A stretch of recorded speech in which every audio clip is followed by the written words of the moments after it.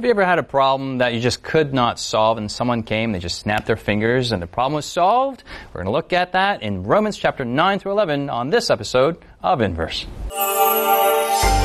Coming to you from Silver Spring, Maryland, welcome to Inverse, a Bible-based conversation on life principles, contemporary issues, and thought-provoking perspectives. Now here's your host, Justin Kim, with Inverse. The book of Romans solves these big problems of the universe, from salvation to sin to hope to Holy Spirit. And in chapters 9 through 11, we look at the problem of Israel. Thanks so much for joining us. We are in the studio with Sebastian, Jonathan, Siku, and myself, Justin Kim, and we are studying the book of Romans. So we want to encourage you out there to take out your Bibles. If you haven't been doing already for the last 8 episodes, we are in this arc of the book of Romans and getting into the text, into the verse in verse.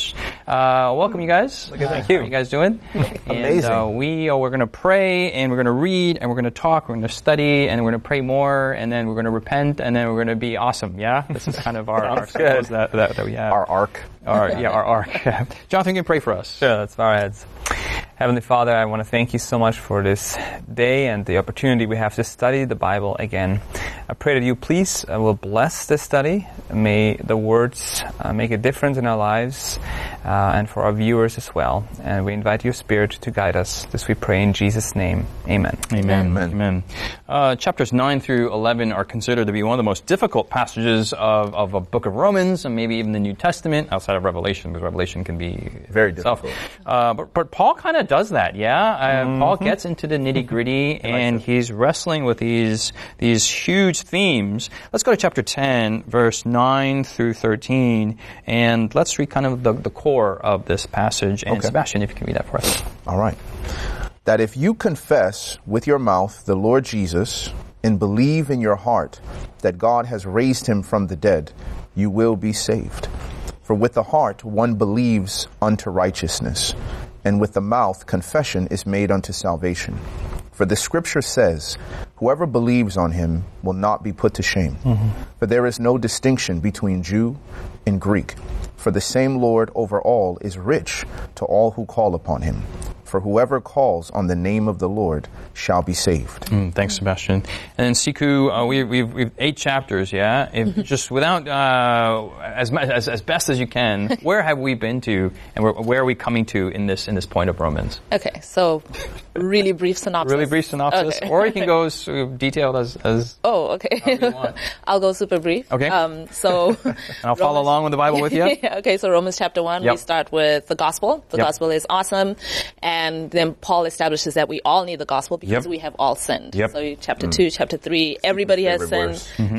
Jews, whether you're Jew or Gentile, whether you have knowledge, you don't have knowledge, like we're all in the same boat. We need Jesus. And then he goes and he gives how we access this is through faith, and he gives us a picture of that in the life of Abraham in chapter 4. And then chapter 5, like who makes this possible is Jesus Christ. We're in this mess because of one man, Adam, and we come out of this mess because of one man, Jesus. And so we have salvation. And then he goes into, I got stuck in my head. Chapter 6 and 7, he talks about, Jono? You know, the life of the dead. Oh, the actual experience. He goes practical, right? So he talks about the practical experience of what that looks like. In chapter 7, he talks about that internal struggle that you go through, and who helps us with all of that. It's Jesus, and ultimately that we can live this victorious life through the Holy Spirit in chapter 8. So we have Spirit. Oh, awesome. It's interesting how this is actually a very systematic study. But we all process that systematization in different ways. I see it as in terms of the words that are repeated, 1 in 5, death in 6, la in 7, and spirit in 8. But you look at it experientially, and it's totally a different way of looking at it. I haven't looked at 7 in an experiential way, but it is totally, I do, but I don't do. That's very cool. You're more the data person, aren't you? I am data. Yeah. I'm like existential. Yes. So we're categorizing ourselves. That's right. Yes. How about you guys? What are you guys? I'm a Mac. You're a Mac. You're a PC. Okay. We can tell. I can tell in the way of thinking. No, it's true. Okay, very good. I don't know what that means. And all right, so he's abstract, and Sebastian? I'm the philosopher. Okay. The extrovert philosopher. All right. So, philosopher and abstract and existentialist. We go to chapter 9 through 11, and all of a sudden, Paul shifts gears in a sense. And there's two theories. One says that Paul is like totally talking about something different, has nothing to do with 1 through 8. And then another theory says that, he's talking 1 through 8. This is a natural problem that comes out of 1 through 8. 9 through 11 is its own section. He does talk about, what happens to Israel, how do we deal with Israel, what do you do with a problem like Israel? Right. Not our friend Israel, but the entity of Israel. And Israel. Historical Israel. What do we do with 9 through 11? This is a hard passage. Yeah, I really, you said that some people struggle with how does he jump from chapter 8 now into this topic? Yes. Random. Yes. But I don't think it is. In the mind of Paul, if you go to chapter 8, verse 39, he's just at this crescendo of God's love. Nothing can separate us, right? Verse 39, it says, "Nor height, nor depth, nor any other created thing shall be able to separate us from the love of God, which is in Christ Jesus our Lord." At this point, Paul, I imagine him tears in his eyes because he's so overwhelmed, and this is just so beautiful. But then he thinks of all his fellow friends, and family, and what he grew up to believe in and to live for. Verse 1 of chapter 9 now says, it's like a sigh, I tell you the truth in Christ. I'm not lying. My conscience also bearing me witness in the Holy Spirit that I have great sorrow and continual grief in my heart, for I could wish that I myself were cursed from Christ for my brethren, my countrymen according to my flesh. So Paul, he says, this is the gospel. This is what it's all about. Jesus in your heart, the Holy Spirit living in your heart, living the victorious life of joy and surrender, right? And now he thinks back on what he used to live and all the people he knows, and they're missing out on this, they're missing a point. So I think there is a connection here, and I think that's kind of, and I don't know, but this is, my guess is, this is how Paul was thinking now. And now he goes into this exhortation about what happens to Israel. Yes. And let's also look at the fact that when he said that he was not ashamed of the gospel, that it's the power of God unto salvation, right, to the Jew first. Yes. So he's also really realizing that the church in Rome isn't just Romans. It's not just Gentiles, Greeks and barbarians. There's also Jews involved. Yes. And Paul is anticipating the fact that he doesn't want them to think that because he's preaching this thing that it goes to everybody, that, okay, what do we do with the fact that these Jews had this message first? They had this information first. Yes. Jesus was a Jew. He was born of Mary. And how are we going to navigate that? And he's also kind of connecting with an everyday believer now, like Jonathan referenced, when he says there in verse 3, "For I could wish that I myself were accursed from Christ for my brethren, my countrymen, according to the flesh, who are Israelites, to whom pertain the adoption, the glory, the covenants, the giving of the law, the service of God, and the promises." We all, when we come to the blessing of the gospel, we have people in our lives that we're thinking about that may not necessarily be in our church through a spiritual relationship, but through actual earthly family blood relationships. Right. And Paul is like, I have this burden. And we can see that Paul is bringing out this problem because his family were integral to the bringing on of the covenants and the promise. Yes. So can you imagine? It was your family by how all of this was introduced in the people. world. Right. Yeah. And now they're like, we rejected it. Yeah. I mean, that's hard to think like we had it, this beautiful message I just explained for 8 chapters, and my family missed it. This is very important, and this is kind of a hint also for our viewers to our next season on, we're going to talk about covenants, right? The Old Testament, the Jews, they had the gospel. God, in different words, sometimes in different stories and terms, He revealed the truths that Paul has been pointing out in Romans in the Old Testament through the Old Covenant, and all these things. So that was revealed to them, but over time they missed the point. All these things. So I think it's important to point that out that Paul is burdened here for his people, and now he goes into explaining what will happen. Very good points. We have to establish very clearly that we are looking at the Bible as one continuous message, one promise together, and there are many who believe that the Old Testament is old and the New Testament is new. The Old Testament is like this God who sits on a throne with a beard and he's got a thunderbolt and and he's very angry, and he's like, "Arr." And the New Testament is the hippie Jesus, who's got also a nice beard, but combed instead of being messy, and instead of a lightning rod, he's got a shepherd's rod, and these are the two gods, and you got to choose who you want. Obviously, we all want to choose the latter half, but what the Scripture is pointing to is actually one consistent, the same God. Yes. And there's an irony. And so this question is, what do we do with Israel? Many people, we don't care. That has nothing to do with us. But this reveals a lot how God deals with all humanity. Yes. Yeah. So in this passage, what are some issues that you see? What are some of the verses that pop out to you that you want to talk about? Siku. I mean, he's worried about, like you're saying, if Israel has rejected God, right? And then he says in verse 14, what shall we say then? Chapter 9, verse 14. I beg your pardon. Okay. Yeah. What shall we say then? Is there unrighteousness with God? Certainly not. This comes from, he's talking about that God said he was going to save Israel, right? So he's like, is God lying? Did God tell a lie when he said that he was going to save Israel? This is one of the issues that Paul is tackling.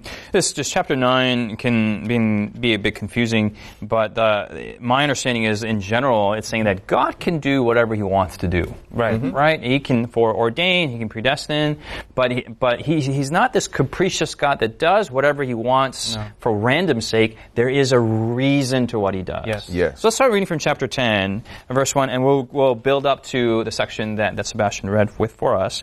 Verse 1, the Bible says in Romans chapter 10, verse 1, "Brethren, my heart's desire and prayer to God for Israel is that they may be saved." Yes. So in chapters 1 through 8, we have this opening up of salvation, right? Chapter 1, everyone needs the gospel. Chapter 2 and 3, everyone is a sinner. Chapter 4, everyone needs to be like Abraham, the original Jew, the first one, the George Washington of the Jews, or insert your own leader. Chapter 5, and as Siku mentioned. So verse 2, chapter 10, verse 2. "For I bear witness that they have a zeal for God, but not according to knowledge. For they, being ignorant of God's righteousness, seeking to establish their own righteousness, have not submitted to the righteousness of God." Yeah, this is the quintessential Jewish problem. Verse 4. "For Christ is the end of the law for righteousness to everyone who believes." So verse 4, we've been talking about righteousness. Yes, we're talking about being good with God, being good in ourselves. What is that? We find in verse 4, we find that is being like Christ. Yeah? Correct. So when we look at this verse, many people quote this, "For Christ is the end of the law," and people say the law is gone. But when we come back after the break, we'll see, is it really the end of the law, or is it something else? So stay with us. Has Inverse been a blessing to you? Do you have questions, comments, or feedback you'd like to leave us? Find us on social media by searching Inverse Bible on Facebook, Twitter, Instagram, or YouTube. While there, join us, like us, heart us, thumbs up us. Our handle again is Inverse Bible, no spaces. Now, back to the discussion. For Christ is the end of the law. We find that word for end is not the word for completion and termination, but in the Greek it is the word the end goal. For Christ is the goal of the law, the righteousness of the law. So what are some other issues that this chapter, although it's addressing a local problem, it has some universal issues that are especially pertaining to righteousness. Sebastian. Well, when we go back to chapter 9 in verse 30, Paul says, "What shall we say then? That Gentiles who did not pursue righteousness have obtained to righteousness, even the righteousness of faith. But, contrast, Israel pursuing the law of righteousness has not attained to the law of righteousness. Why? Because they did not seek it by faith, but as it were by the works of the law. For they stumbled at that stumbling stone, as it is written, Behold, I lay in Zion a stumbling stone and rock of offense, and whoever believes on him will not be put to shame." So, as we're kind of building to our initial scripture reading, right, whoever calls upon the Lord shall be saved, he's saying that God had put this in the Old Testament. This was there for Israel. But the problem was the way that they were trying to pursue righteousness was the problem. So we see that Israel, with all of its privileges that Paul is burdened for, he's like, they got all these privileges and they consented, like Paul kind of said in chapter 7. They wanted to be righteous. They wanted to fulfill the law. The problem was they were trying to attain to it by obedience to the law rather than seeking it by faith. So it's like you can seek it, and the Gentiles are seeking it, but they actually attained. Because they pursued it by faith, and Israel did not. And so he's trying to essentially establish the question of what's going to happen to them now that they failed to obtain it because of how they tried to attain it. And can they come around to what the Gentiles have done? And while you were talking, I was just thinking that we also have to clarify that when we say they, the Jews, right, that this is not the block of the entire Jewish people throughout the history and every single person. Right. When we look at the Old Testament history, there were Jews who completely understood righteous by faith. Yes. You had Abraham. That's all Paul's point, right? There was Moses who understood. Even though he's the one giving the law, he understood. And then later on in Hebrews chapter 11, there are the people of faith. They all understood it. And they were all Jewish, right? So they understood it. So when he's saying the Jews then understood. These were the leaders of his day. This is the ones who were advocating for righteousness by keeping the law. Right? And of all Israel, there are some people who understood it righteous by faith, and there's some who understood by righteous by law. And we'll talk about definitely in the covenants season, the next season. So this is kind of I know this is a lot, but it's a mixed bag. But he's definitely talking about the Jews who say righteous by law, right? He's attacking them, right? He's saying this. And think about the confusion, right? If Jesus is the end of the law, and you're confused on the Messiah's purpose, and you're confused on the Messiah's identity, you're going to be confused on your relationship with the law. Yeah, that's right. And that's what was going on in Israel. Right. Yeah. What do we do with the law? Exactly. I was just going to say, like the verse in verse 6 of chapter 9, where it talks about what you were saying. It is not that the word of God has taken no effect, for they are not all Israel who are of Israel, nor are they all children, because they are of the seed of Abraham. So like that, even within the people of Israel, there were those who accepted by faith. And then he gives the contrast, right, between the two sons of Abraham. And he's saying one came as a result of a faith experience and one out of a works experience. And he's just saying, just because you're Abraham's child, descendant, doesn't mean that you are automatically of the Israel, So, you're not in. Just because you're. Yeah. Well, let's go forward in chapter 10, and let's get to the part that Sebastian read, verse 5. Chapter 10, verse 5, the Bible reads, and this is a difficult passage, but we're reading a lot of text here. Verse 5. For Moses writes about the righteousness which is of the law, the man who does those things shall live by them. But the righteousness of faith speaks in this way, do not say in your heart, who shall ascend to heaven, that is to bring Christ down from above, or who will descend from the abyss, that is to bring Christ from the dead. But what does it say?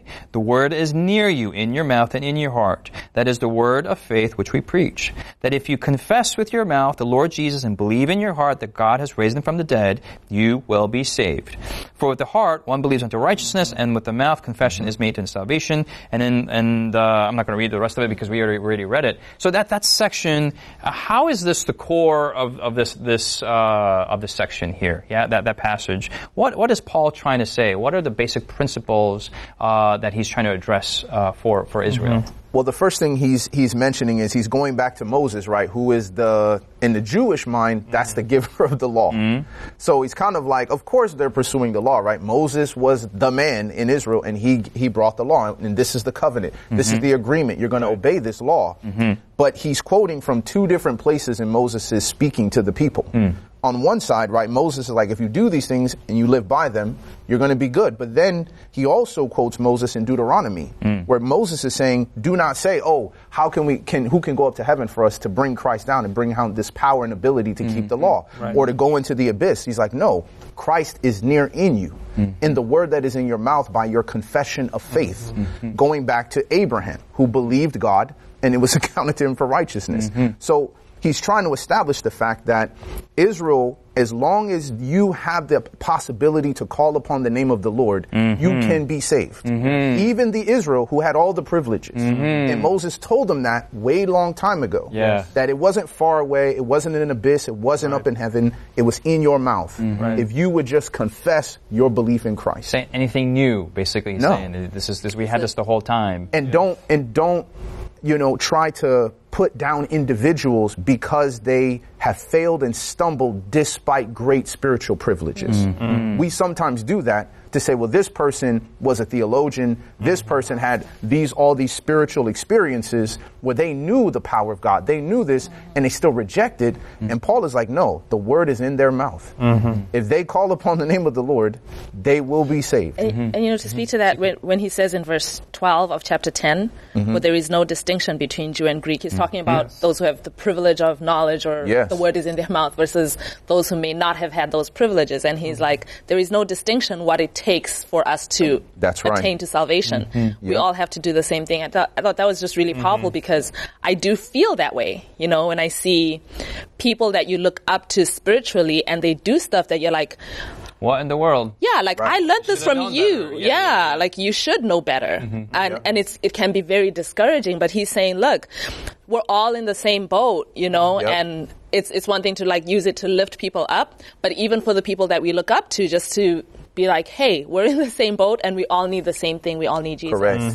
So let me play the advocate of that, which I totally agree. I think it's just equally very powerful. But then you could say the other thing, well, then I don't want to know more. I'm just going to call upon Jesus, me and Jesus, and I don't want to know more because, and this is legit, right? And I'm not playing advocate to agree it is real. If all these people who know a lot, and if they're doing all this junk, right? Then why should I know a lot? Then doesn't that make me susceptible to the same junk that they're tempted with? Yes. So then so then should I just not? I think right. How do we do attention? So it's Jonathan, Sebastian, and the Seeger. Okay. It's probably not going to stay in that order. But okay. Well, let me. So really, that is a self-deception because at the end of the day, whether you know much or you know little, in your sphere, there will be temptations and distractions and issues that you have to deal with. Just because you say, I'm not going to learn more, does not mean there will not be more temptations or less temptations. The thing is, when you walk with Jesus, you grow, right? You are where you are right now. You learn a couple lessons, and then 10 years down the road, you're dealing with other things. You cannot stop time. You can't go back in time. If you really love Jesus, you'll walk with Him, and you will learn more and grow more. Will you stumble? Yes. But what do we learn in Romans chapter 6, 7, 8? You get up. The Holy Spirit is going to help you overcome, and you grow. And as you grow, really, you will want more of Jesus. You will want more of His presence. And just because of a failure here and there does not mean that that you should stop that relationship with Him. So that negative fruit isn't an automatic extension of the knowledge and experience that the person has had. I mean, you have to put it into the context of a relationship in a marriage, right? If you look at a marriage and you say, these people had an amazing marriage, 40 years, and they go through a rocky situation. And you say, oh, there was infidelity or abuse or whatever that happened in this marriage. And you're like, but they clearly had this close relationship. He sacrificed for her. She sacrificed for him. They raised their kids in such a great way. We're not going to sit and say and look back and say, well, let me not get close to my spouse. Let me not invest in my kids because even if I do all of that, right, my home could go through issues. Like when you're approaching Christ, you're basically saying, let me not draw near to Him who has my heart. Right. If Jesus has my heart, it's inevitable, right, that I'm going to want to draw closer to Him.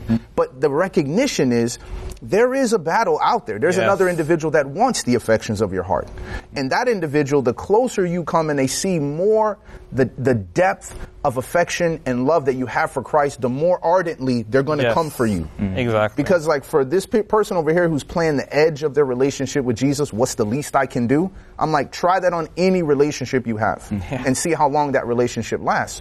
But that other individual through the devil is going to do everything in his power to try to bring you away from it. And if I can just inject, sorry, I know it was your turn, but I just to speak to that in terms of Israel, the great controversy between Christ and Satan did not start when Jesus came here on earth. The Israelites went through it too. You read the Old Testament, there were attacks from Satan all the time.